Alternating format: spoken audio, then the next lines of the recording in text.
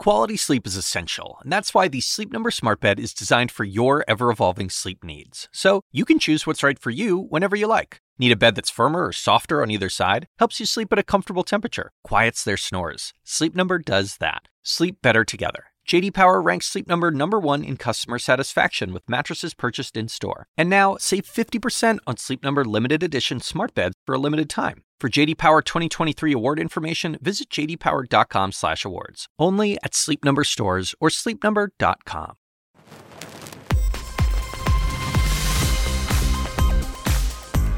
Live in Abu Dhabi, I'm Eleni Jarkas. I'm in for Julia Chatterley. Welcome to First Move. Now, Vladimir Putin signing laws to claim the annexation of 4 Ukrainian regions into Russia, even as Ukrainian forces retake more of the territory that he's claiming. Our live report from Kyiv in just a moment.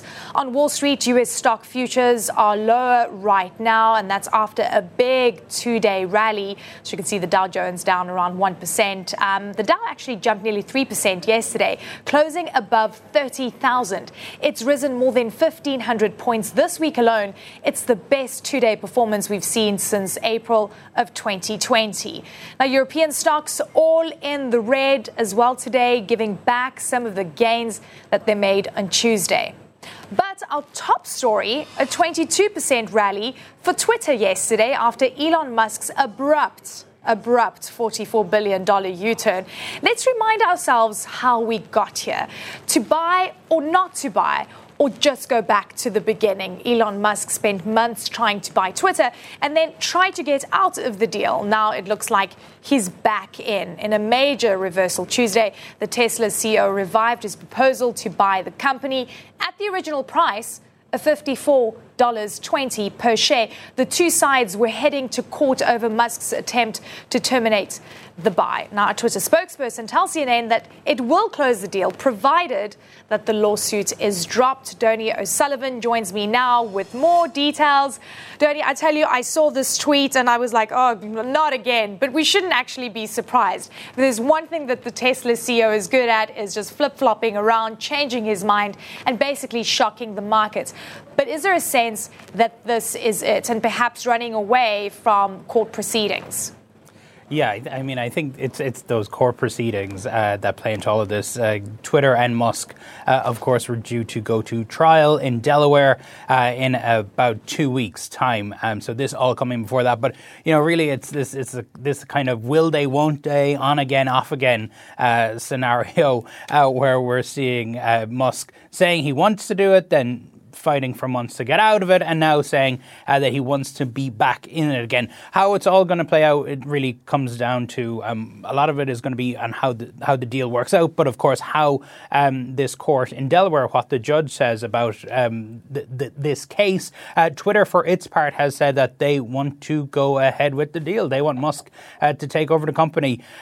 Aside from, you know, just the business side of this could have huge, of course, political ramifications, not least here in the United States. Everybody knows, of course, that former President Donald Trump has been permanently, or at least we thought permanently, banned from Twitter. But here, take a listen to what Elon Musk had to say about that back in May.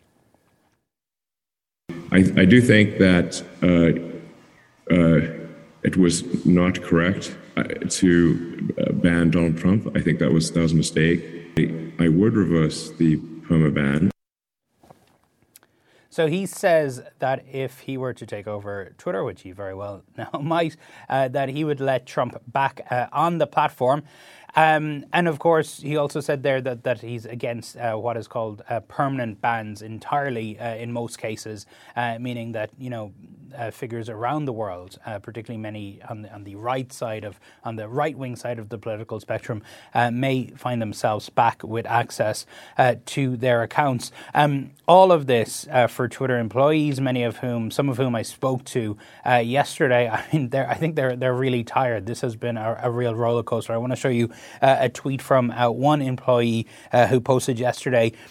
Living the plot of succession is effing exhausting. And I think that really sums up, a lot of concern within the company about what all of this will mean. Of course, for some people, Musk supporters, it's good news. They want to see what he could do with the company. He tweeted last night saying that this is on his way to building the X app, which is his vision of a type of WeChat app for the West, which, where people can do everything, a one-stop app for all products and services. Yeah, and you rightly said this on-off-again relationship that we've been witnessing seems really unhealthy, but I wonder if it's going to be the marriage that both sides expect. I mean, I think the markets are excited seeing what the Tesla, what the Twitter share price was doing as well. Donny, always good to speak to you. Thank you so very much for joining us. That was Donny O'Sullivan. And we head to Ukraine now. Vladimir Putin signed laws earlier claiming to annex 4 regions of Ukraine into Russia. And the Kremlin says that processes will move forward, even though its army keeps retreating. The Ukrainian leader in one region, Luhansk, says the deoccupation has begun. President Volodymyr Zelensky says Ukrainian troops are making a fast and powerful advance in the south. CNN's Fred Pleitgen is live in Kyiv. Fred, really good to see you. We're hearing that Ukraine is able to take back some of the territories. Could you give me a sense of what the front lines are looking like in the newly annexed regions and how the front lines perhaps are shifting, changing, and are we seeing a change in dynamics? I think we're seeing a big change in dynamics, Elaine. And I think one of the things that's really remarkable about all this is that, over the past couple of months or so, we were talking about the Ukrainians possibly launching smaller counteroffensives against the Russians. But what you're seeing right now is really large-scale counteroffensives by the Ukrainians in several areas of the front line. You have in the east of the country, around that area of the strategic town of Liman, which the Ukrainians, of course, took a couple of days ago. They've continued to advance from there and now are threatening some of the big Russian strongholds that are sort of behind Liman, including some of the logistics areas that are extremely important for the Russians to keep those areas under their control. So the Russians certainly acknowledging that they're on the back foot. Of course, Luhansk, which that Ukrainian governor was talking about, that's one of those areas that the Ukrainians really want to get into because the Russians obviously have had what they call that referendum. They say that that's now an area of Russia. If the Ukrainians can continue to get a foothold in the Luhansk district, that certainly would be a big blow to the Kremlin as well. And then you have the south, and there, I think even the Ukrainians are pretty surprised at the rate that they've been able to take territory back from the Russians.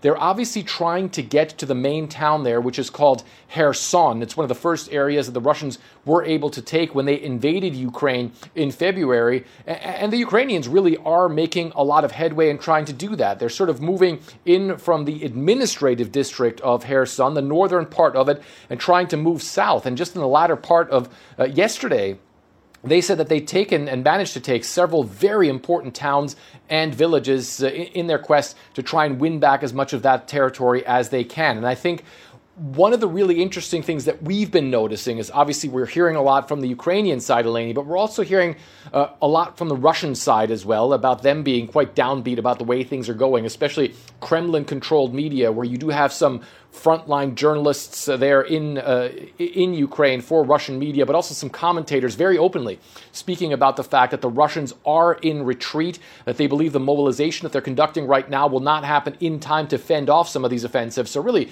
quite a gloomy mood as you look at it in Moscow, even as the Kremlin tries to project the strength and tries to continue to say that they are going to take back some of the territory that they're losing right now.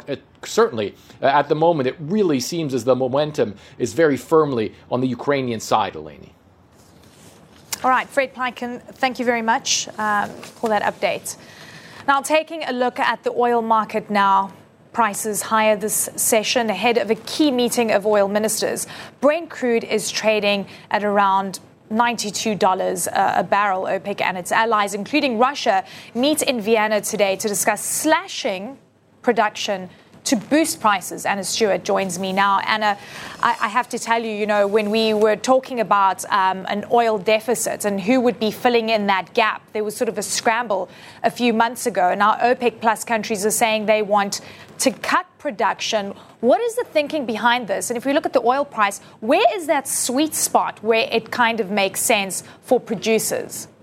Well, in terms of the simplest answer to what's going on and why OPEC Plus are looking to cut output already after, as you say, months of trying to increase it, well, just look at the prices. From June, where they were on $120 a barrel, they've slipped considerably, and they are high on the expectation that there will be a big output cut, I think, expectation between 1 and 2 million barrels per day, so over 1% of the oil consumed around the world. I think we also have to consider the political moves going on behind the scenes as well, particularly if you consider that in December, G7 countries want to impose a price cap on Russian oil. You've also got the EU who want to ban seaborne oil imports from Russia as well. That's happening again in December. And for OPEC and its allies, it's really threatened by the fact that someone's trying to take away the power of controlling oil prices. So we can see that political move there as well. Now, Russia's Deputy Prime Minister, Alexander Novak, has arrived at the meeting in Vienna that is now underway. And I think what will be so interesting is what we get out of this meeting in terms of the lines that are leaked, as well as the actual output cut announcement. Another thing to remember is actually how much OPEC Plus members are able to produce, because if I can show you a chart from the output targets they set themselves and actually what they have been producing, you can see that they are undershooting it. You can see in blue there the production that they've got, but actually the quota there in red. And according to Reuters, who cite sources, OPEC and its allies missed output targets by 3.5 million barrels a day back in August. So if we do get a big output cut of 1 to 2 million barrels per day, you've got to question what does that actually mean in real terms, considering they're undershooting their target already. Yeah, and that's quite a gap, seeing that graph. Anna Stewart, thank you so very much. Right, on Wall Street, US futures falling ahead of the opening bell after a big two-day rally. CNN's Mark Stewart joins me now from New York. Mark, great to see you. I have to say that what we've seen, whenever we take note when there is a mini rally within sort of a down market, the best days that we've seen since 2020. Do you think this is a fluke? What are people saying, or are we expecting more upside at some stage?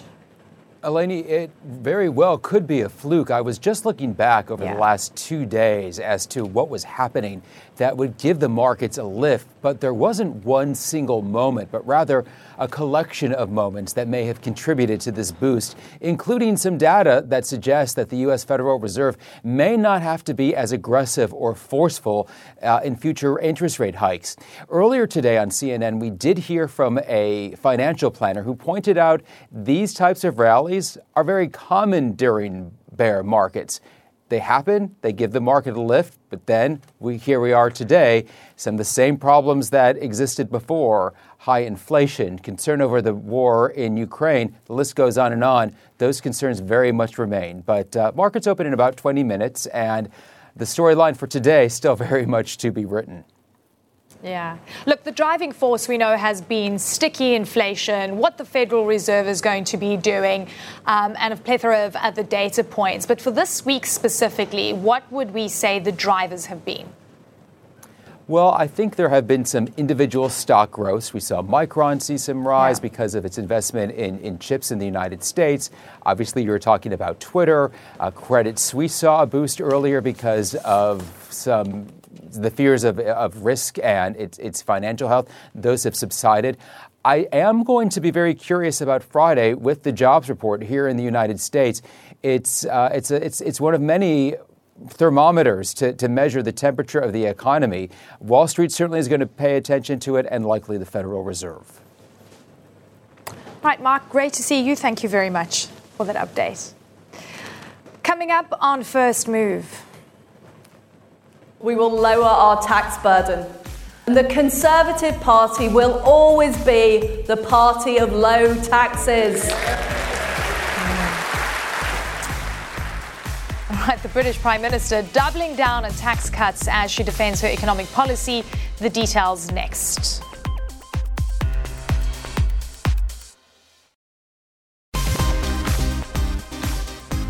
British Prime Minister Liz Truss speaking at the Conservative Party conference just 2 days after a stunning U-turn over a tax cut for the wealthy. Truss warned of stormy days ahead and said her plans would stoke the UK economy. Listen in. I have 3 priorities for our economy: growth, growth, and growth. The fact is that the abolition of the 45p tax rate became a distraction from the major parts of our growth plan. That is why we're no longer proceeding with it. I get it, and I have listened. CNN's Bianca Noblo is covering the conference. She joins us now live from Birmingham. Did Liz Truss, Bianca, get the reception that she wanted? No. Okay, wait. Bianca, are you there? All right, I think we've lost Bianca, but we're going to try and get her back, and we'll check in with her in just a moment. All right, joining me now, though, is former Bank of England policymaker Martin Weale. He's also a professor at King's Business School. Martin Weale, thank you very much for joining us. Great to have you. I have to ask you, there's been so much talking to and fro about this 45% tax cut. Kwasi Kwarteng made it clear that perhaps it wasn't the right timing. We heard from Liz Truss as well. What do you make of this flip-flop?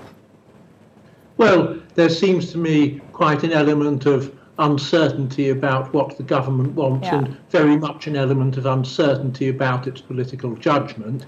I'm an economist, and I suppose I just can't imagine that cutting the top rate of tax from 45p to 40p is going to do very much to stimulate economic growth. It will make people who have high incomes better off.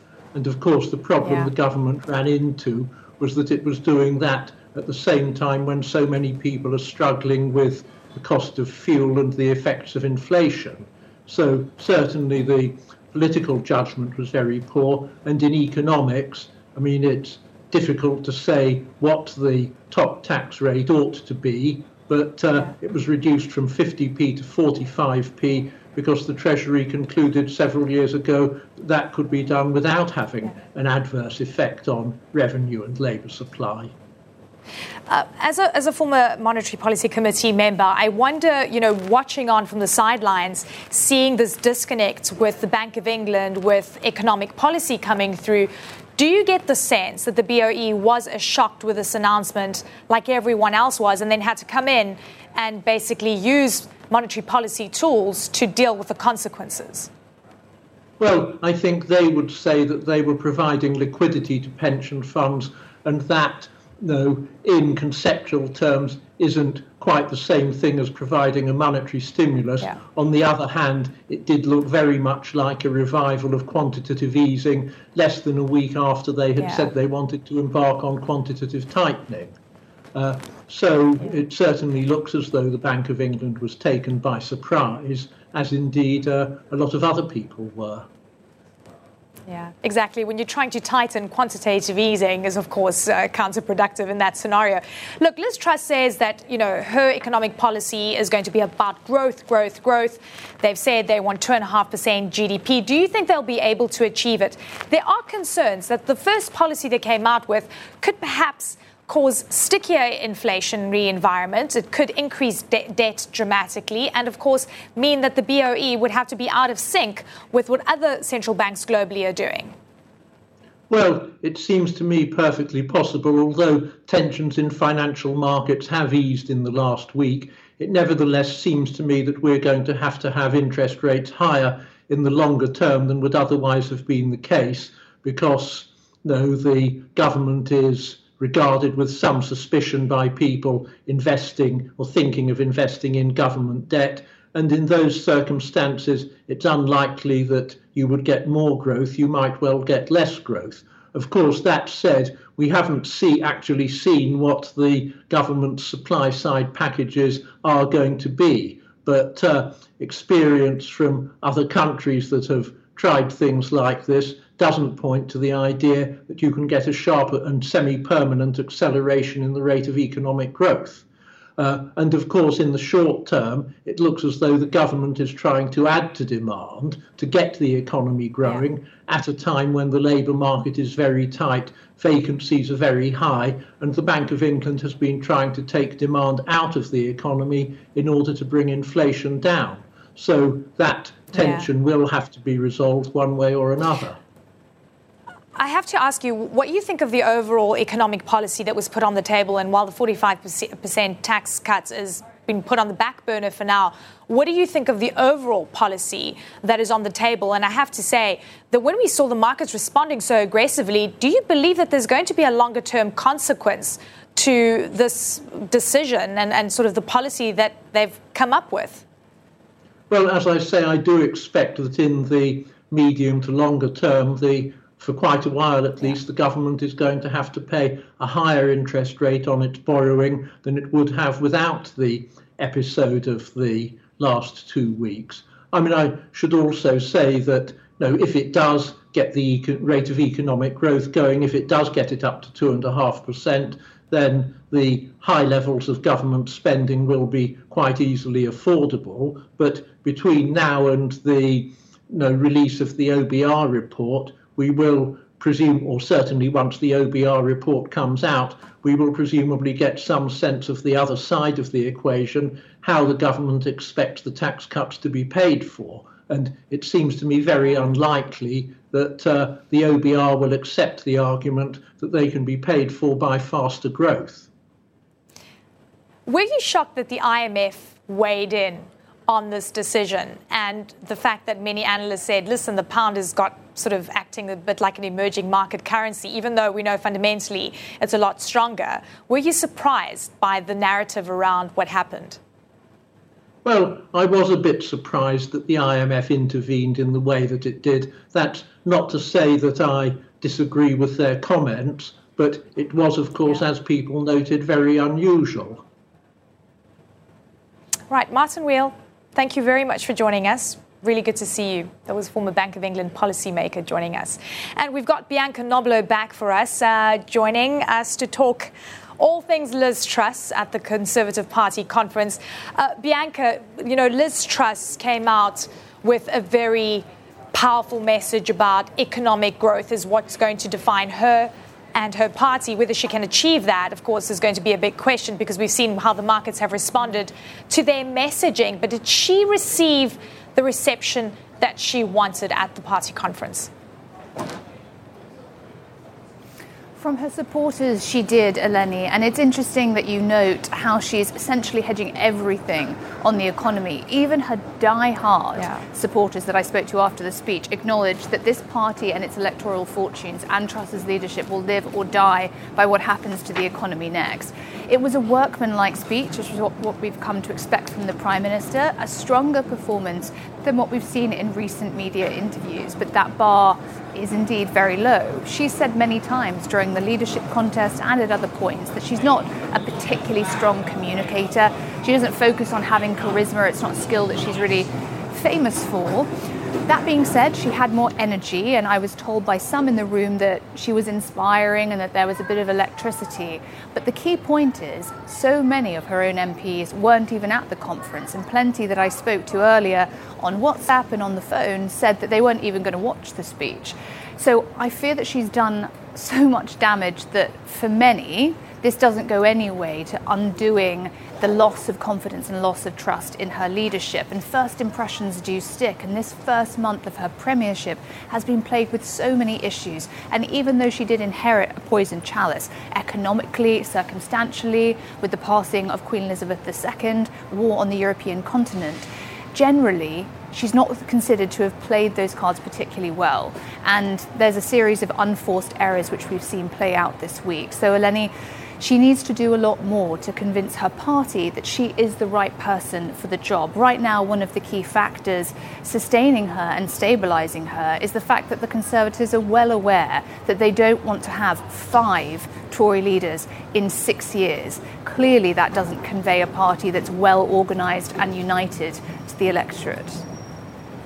Yeah, and look, a loss of trust is a very big issue for any politician, and when it has to do with the economy, that can, of course, erode confidence.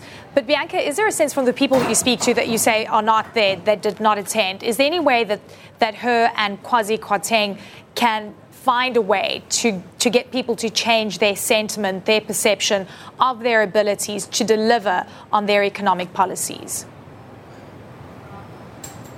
Well, it was a very peculiar tone at conference, Eleni, because, of course, you would expect a political party to always have hope, and however frustrated and angry they are, they're willing their leader and the government to succeed. And, of course, that's present and that's there. But overall, the sentiment reminded me of a government in their last days in office, similar to the downfall of Boris Johnson politically. When the party was in disarray, there was so much infighting, open rowing between members of the cabinet, MPs breaking ranks, showing no party discipline and criticising the Prime Minister, often many not attending. So, that suggests a party that in some ways is resigned to this difficult political position, that doesn't really believe that they're going to win the next election. The general consensus is they need to give the Prime Minister until Christmas to see what the economy does, to see how she handles these next few months, whether she's learned the lessons of the disasters of the last week in terms of communicating better to the markets, to the public at large, taking a more conciliatory approach and approaching the party and embracing the fact that it's a broad church. If she shows progress on those aspects, then I think there could be hope. But tomorrow, Eleni, the Prime Minister is travelling to Prague for the inaugural meeting of the European Political Community, which is a grouping of European nations to discuss how to counter Putin's aggression. She also wants to talk about the issue of migration in Britain, among others. Now, that means that she's going into that meeting of European heads of state so deeply weakened, with members of her own party questioning how long she can last, just a month into the job. So the next few weeks will be a test of whether or not she is another Prime Minister who is in post but not really in power.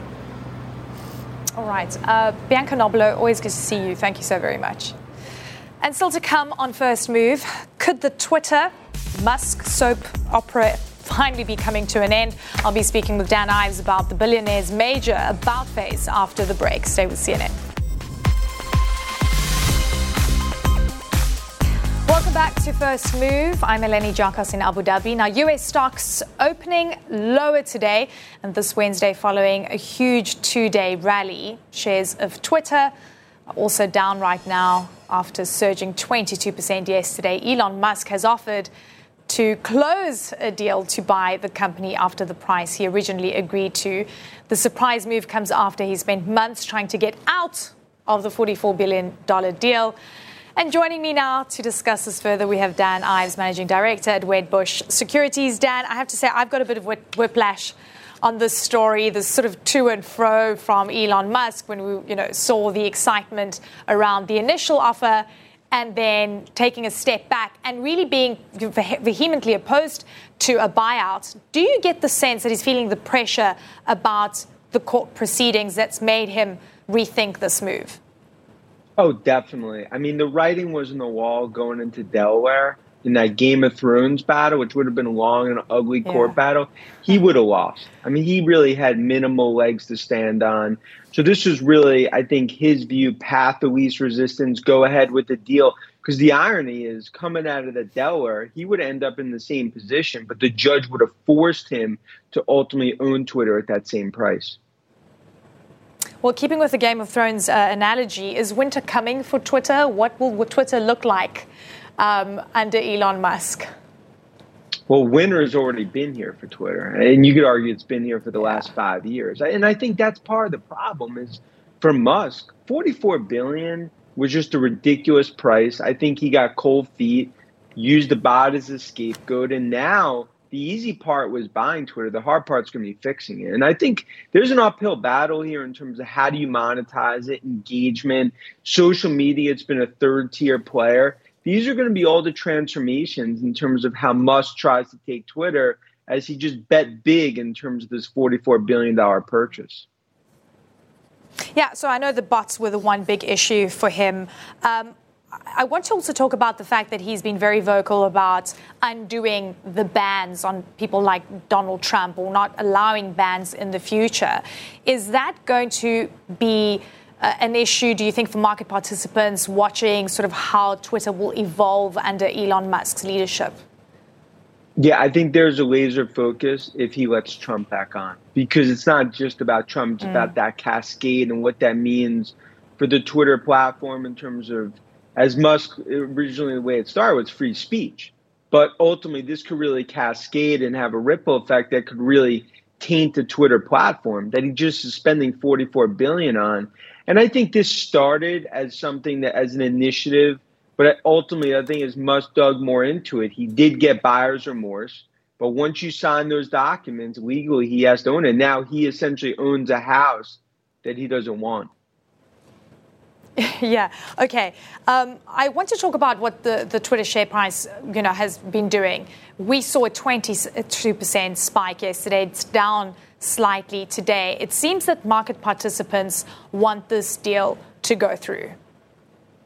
Yeah, now it's all about Twitter board. Do they ultimately remove their lawsuit in Delaware and let this go ahead? Because this could get done potentially by next week. There's some worries about the financing, just given what's happened in the debt markets. But ultimately, that's more the bank's problem than Musk's problem. I believe potentially by next week that Musk will own Twitter. I mean, look, and if I'm looking at the share price, it's $50 a share, 50.84, and he'd be paying more than what the share price is right now. Do you think he's going to be overpaying? Well, I think he's overpaying because the $44 billion, I think the fair value of Twitter is probably closer to 25 to 30 billion. So he's essentially, in terms of selling his Tesla stock to buy Twitter, it's like he's basically taking caviar and buying $2 slices of pizza in Twitter. That's always why there was no other bidder. And that's going to be the big gargantuan problem for Musk going forward, turning this around. Dorsey and others have had major difficulty. I think that's really going to be the question in terms of Twitter. But ultimately, he's going to have to buy this at $54.20, potentially by next week. Yeah. I mean, is it a good time to buy Twitter, would you say, if you're watching on, anticipating that this is going to finally come to a close? Yeah, I mean, that's our view. Our view here, there's an ARB spread, just some word that the deal could fall apart. There could be another sort of shoe to drop. We believe this is ultimately a stock that will be at $54.20, as it goes into next week. And now it really comes down to everyone's waiting for Twitter board to accept because they're snake bitten. This is not exactly a candlelight dinner between Twitter and Musk in terms of what you expect. So I think they're going through everything to make sure that this is real. I think no candles in this dinner meeting. Thank you so very much, Dan Ives. Thank Always you. good to see you, Managing Director and Analyst at Wedbush Securities. Right, coming up after the break, higher gas prices are not a good look for the Biden administration as it heads into the midterm elections. The American Petroleum Institute says there's plenty more the president could and should be doing. That's coming up next.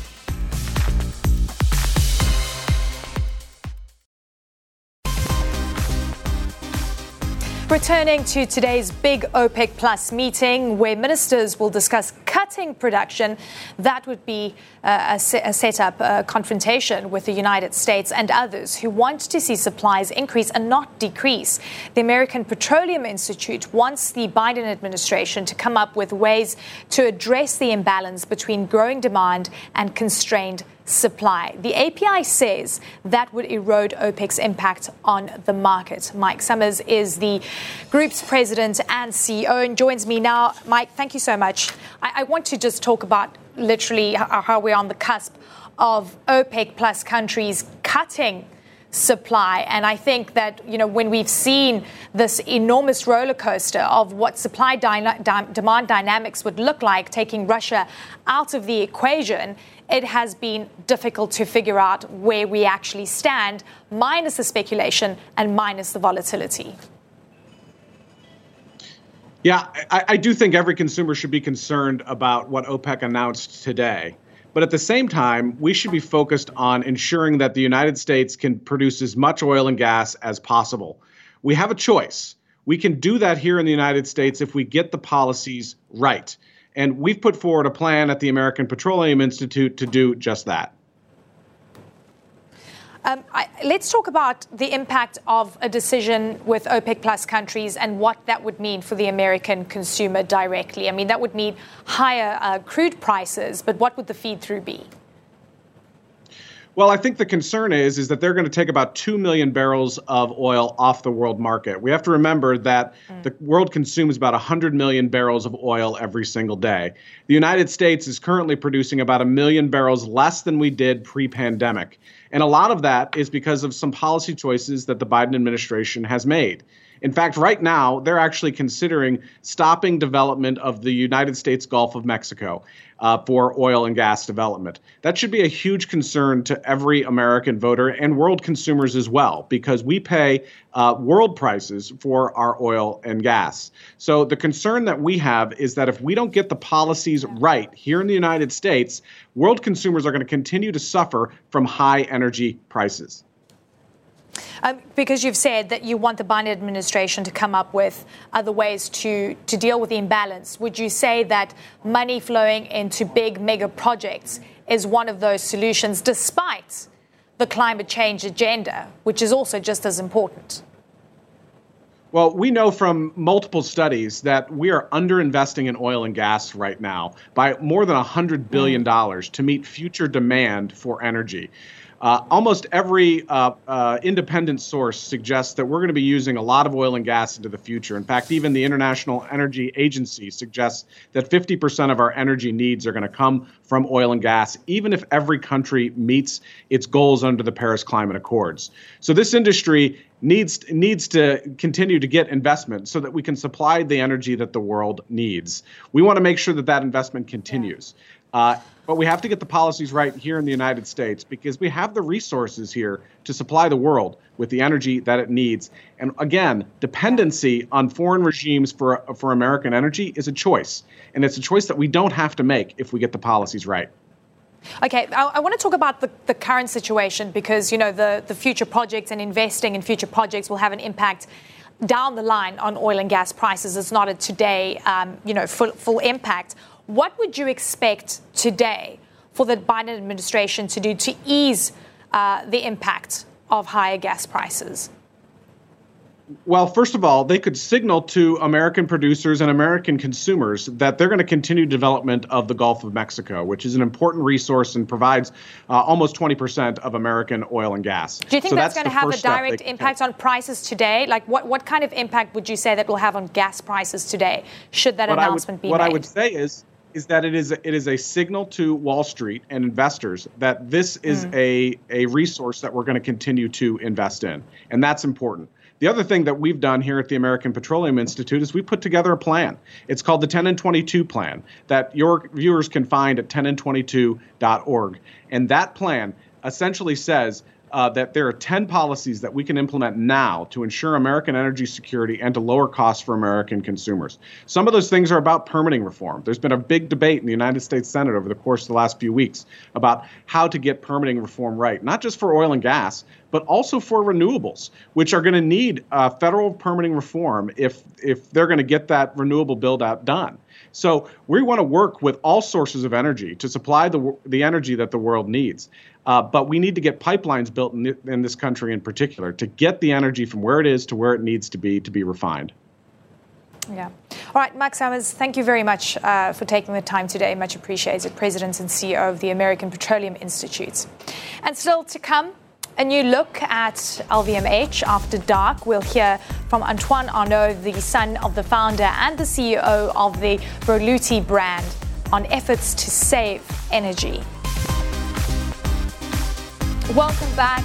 In a global energy crisis, soaring costs for fuel continue to put pressure on both households and businesses. Last month, luxury group LVMH announced its plan to cut energy consumption in its stores. Julia Chatterley spoke with LVMH's communications director and the CEO of Weale, Antoine Arnault, about the firm's commitment to sustainability and some ambitious goals for the future. Our stores used to stay open, at least the windows, of our stores used to stay open, and the lights to stay open all night. We thought it was beautiful. It represents, it's in France, in Paris. It represents beauty, fashion. It's in the city of lights. It's important to. It was important to continue to show that our brands, our maisons are alive, but recent events made us change our mind and decide to shut those down at 10 p.m. And in terms of temperature in the stores, to increase by 1 degree or decrease by 1 degree, whether it's summer or winter, and heating or air conditioning. And it makes 1 degree seems like a little step, but it's actually, in terms of energy savings, it's actually a little bit more than 10% of our energy that's going to be saved. It's not to save money from our side, but more to save energy and to try to be a little bit more compliant and responsible, considering what's going on in Europe. Just one quick word about how we see sustainability. First of all, it's not a topic that's been new to us. It's in 1992 that my father, Bernard Arnault, decided to create a sustainability department in LVMH when that topic at the time was really definitely not in the headlines. I read today the group uses 100% green electricity in France, 39% renewable energy globally, and you're saying that you want to achieve 100% supply of renewable or low carbon energy for all sites, so we're talking workshops, stores and offices by 2026. I mean, you're a wealthy company, you're a private company. To your point, you don't have to make any disclosures, you choose to. These are ambitious targets. They are ambitious targets. But can you be more ambitious? I'm always going to push. You can always be more ambitious. It's really a question of finding the right balance. You know, you also want to continue to motivate your troops and not make them think that we suddenly became activists. And my role is a little bit in that field, and I'm walking that thin line where I try to, as a CEO, push my employees at Berluti to always do more, try to find the right ideas, but at the same time be responsible. For Notre Dame, maybe you've seen also that LVMH and my family has made a significant donation. When the Amazonian forests started burning, we were there as well and partnered with UNESCO to try to reforest. I mean, we're not humanitarians and we're businessmen, but we try to be present. Right, with a portfolio of 75 brands from Dior, Louis Vuitton to Moet & Gendon and Tiffany's, and over 5,500 stores, LVMH is a world leader in luxury. At the helm is Chairman and CEO Bernard Arnault. He created the group back in the 1980s and has been adding to the portfolio ever since. Antoine Arnault told Julia about the values his father instilled in him and his siblings and the legacy his family is creating. It's really not a matter of wealth. I mean, we were educated with very strong and strict education and strong values around of course, the value of working, the value of things you buy. And not at all with an education that you could, imagine people who do have this sort of wealth live. It's very important, and I educate my children in the same way, and so does my wife. It's essential. So what we do see and how we feel about it is that we need to continue doing what we do best, which is developing companies. That's what I think we do very well. That's what my father has done in the past a little bit more than 40 years with incredible success. And we are, super proud of that, and also proud that he enables us to have this little bit of a journey with him. He may have been doing it for 40 years, but he's still very young. And you've led me on to the question now, which obviously I was going to have to ask, which is succession. And if I know any founders like your father of their age too, the word retirement is most definitely not in their vocabulary. But I just wondered whether you, as a family, because you're all doing your own thing within the businesses too, do you ever discuss it? Is it important at this moment in time? I know a lot of people around the scenes discuss it, but do you guys? No. No. Yes and no. Of course, we understand the level of responsibility that is ours and that will one day be ours in a hopefully very distant future. However, the way we see things is that my father is super healthy. He's 73 and going to work, I don't know, 10, 15, 20, 25 years. Who knows? We have a very good friend who's 94 and who runs his company in France like he's a young man. So if that happens, that would be great. And what we are doing right now is we're working all together. His 5 children are now working together in different parts of the group, but we're very close to him and very close together as a family. So, you know, it's a long journey also ahead, but the longer we'll be with him, helping him and making him and being proud and making him proud of what he's done and continuing to make LVMH so great, it will be a fun one. I'm sure he says you guys are likely to retire before I do. Antoine. Yeah, maybe. All right, and finally on First Move, if all does go well, NASA will make history today by sending the very first Native American person into the Earth's orbit. Former Marine Nicole Mann is also said to become the very first woman to command a SpaceX flight. The Falcon 9 rocket will blast off from Florida's Kennedy Space Center in about 2 hours' time. The crew of 4 heading to the International Space Station for a 5-month stay. Well, that's it for the show. I'm Eleni Giakos in Abu Dhabi. Thank you so very much for watching. Connect the World is up next. Take care.